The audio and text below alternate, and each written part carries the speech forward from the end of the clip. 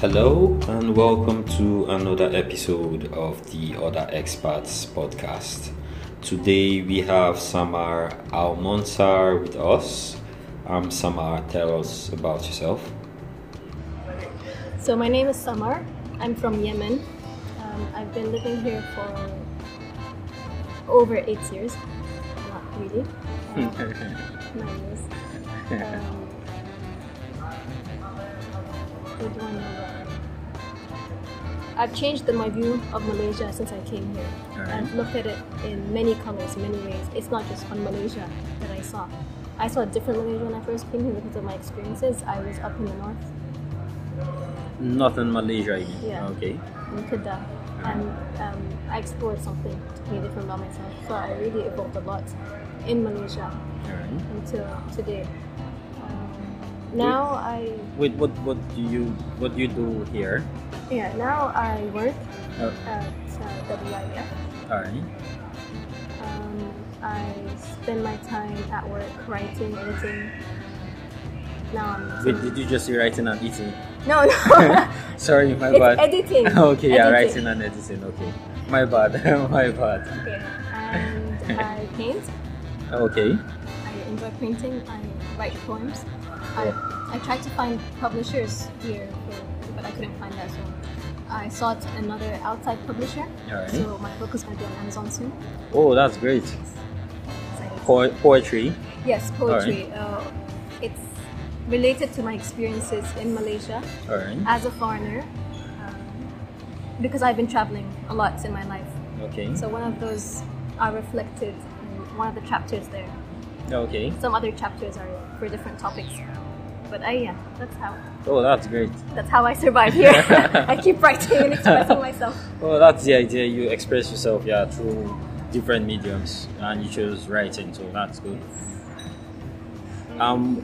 When you first got here, did you experience the culture shock? I did somehow. I knew that I was coming to this country when I was applying. I just knew I was going to come here. I found myself in the jungle up in the north, and at that time there was nobody except me.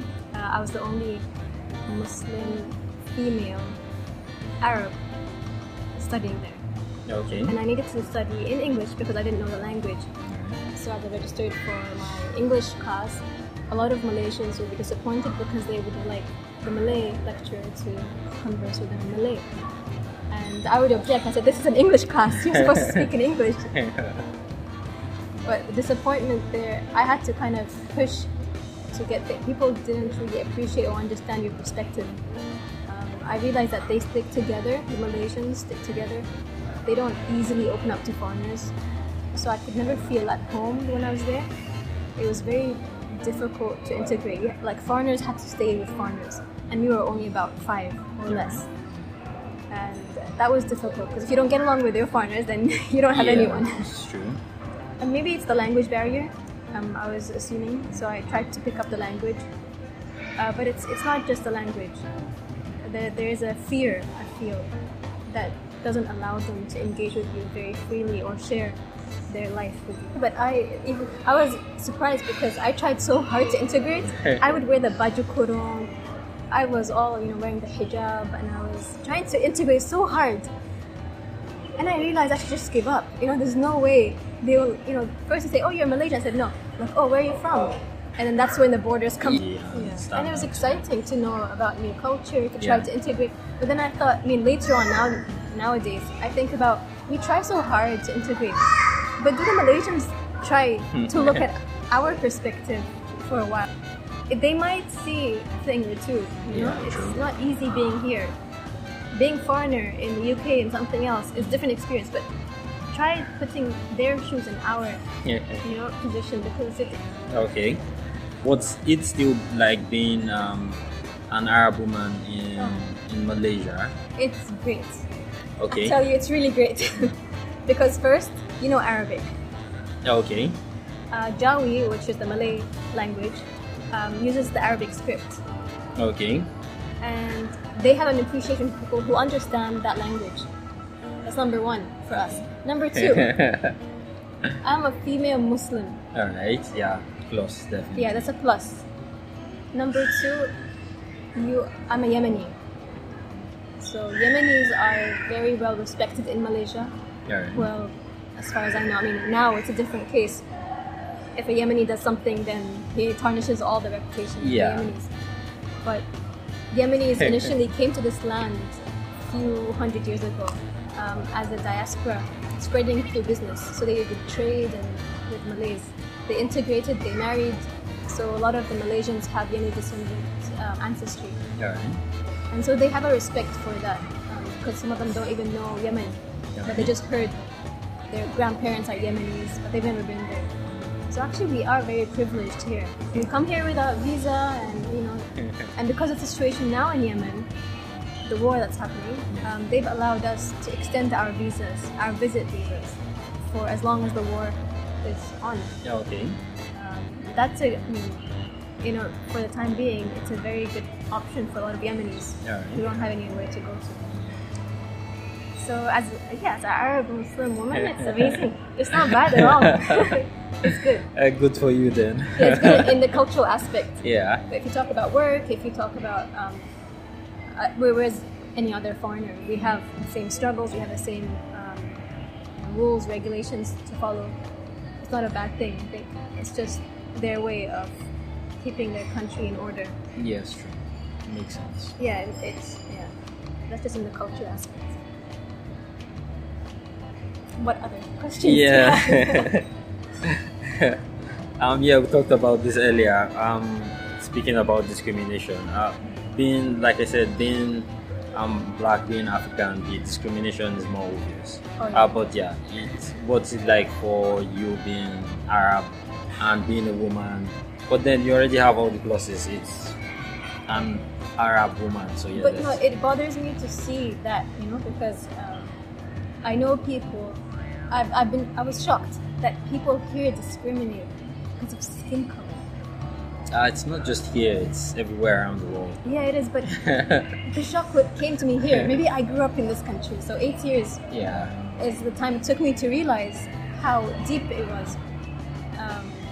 Whether it's around the world the same way, but here it's outright.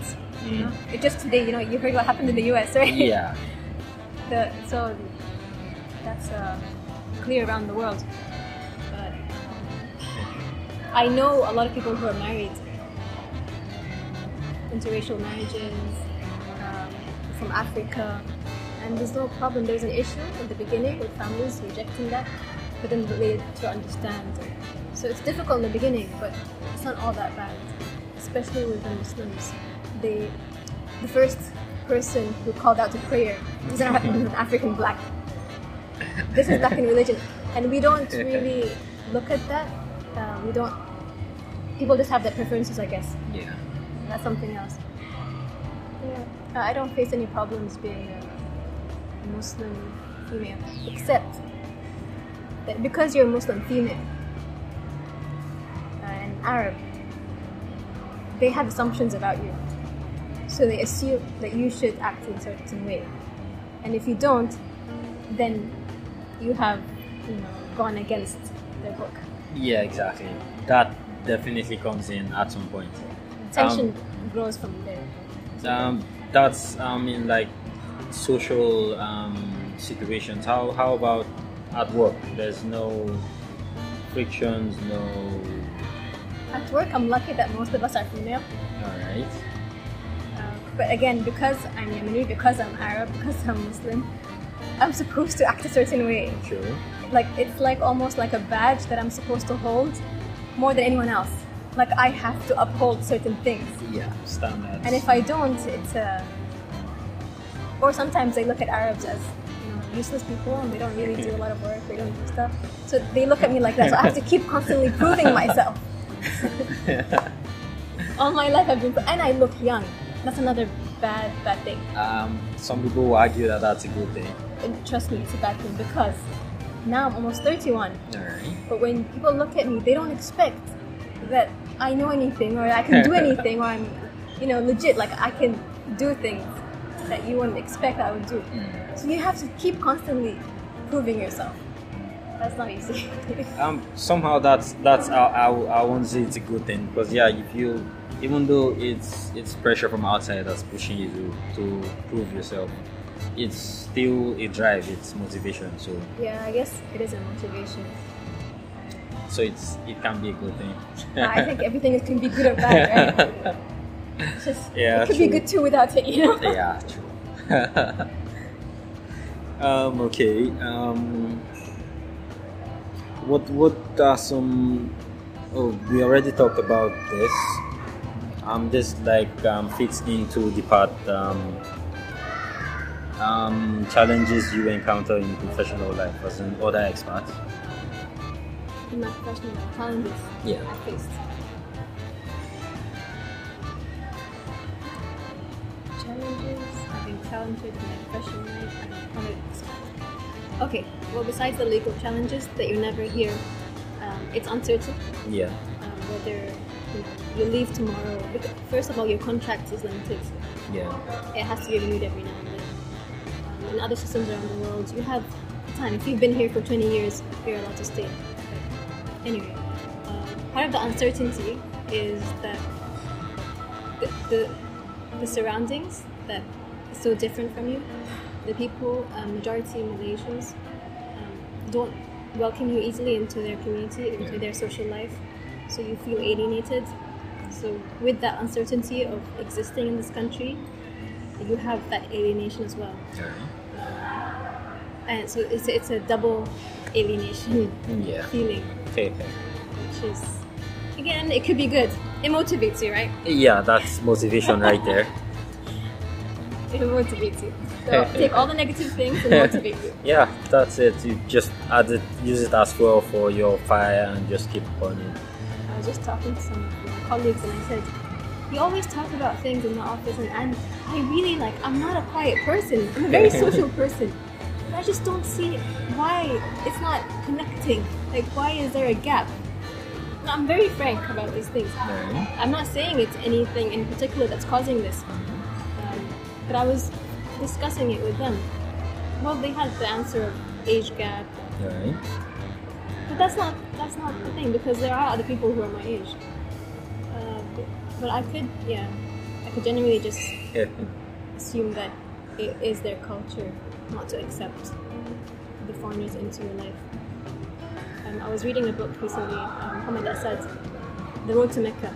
Alright. So he describes his interactions with the Arabs back in Saudi Arabia, and he was there for a long time. And he described it in a way which is very familiar to me. You accept the people into your house, into your culture, into your community. You break bread with them. There's no border. There's no fear. There's a human welcome feeling. Here, it's not there. When I read that, I said, wow, do I miss it?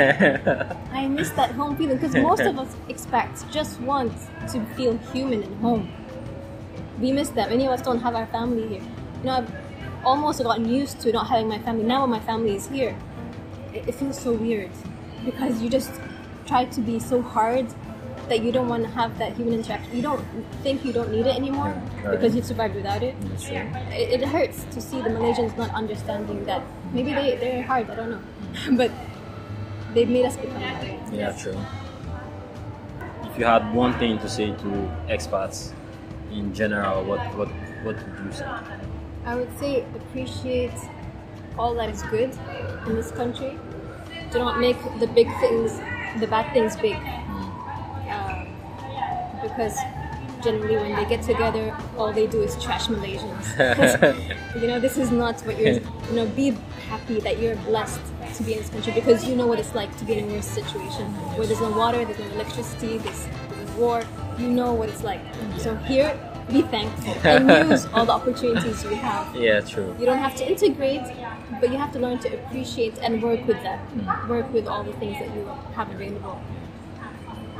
Alright, yeah, that's definitely good. And if there's anything you think is negative, then maybe you use that as fuel to your fire also, yeah. Motivate you. But always the power of Malaysians to stay together as well. Expats, I think, is really good, because you need people to communicate the same feelings, the same understanding.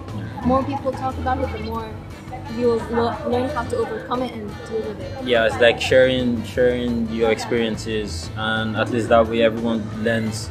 Everyone does not have to make the same mistakes over and over. You just learn and Help each other grow. yeah. Okay, that's all we have for this episode of the Other Experts podcast. Yeah. Thank you. Yeah, thanks guys for listening. I'll see you on the next episode.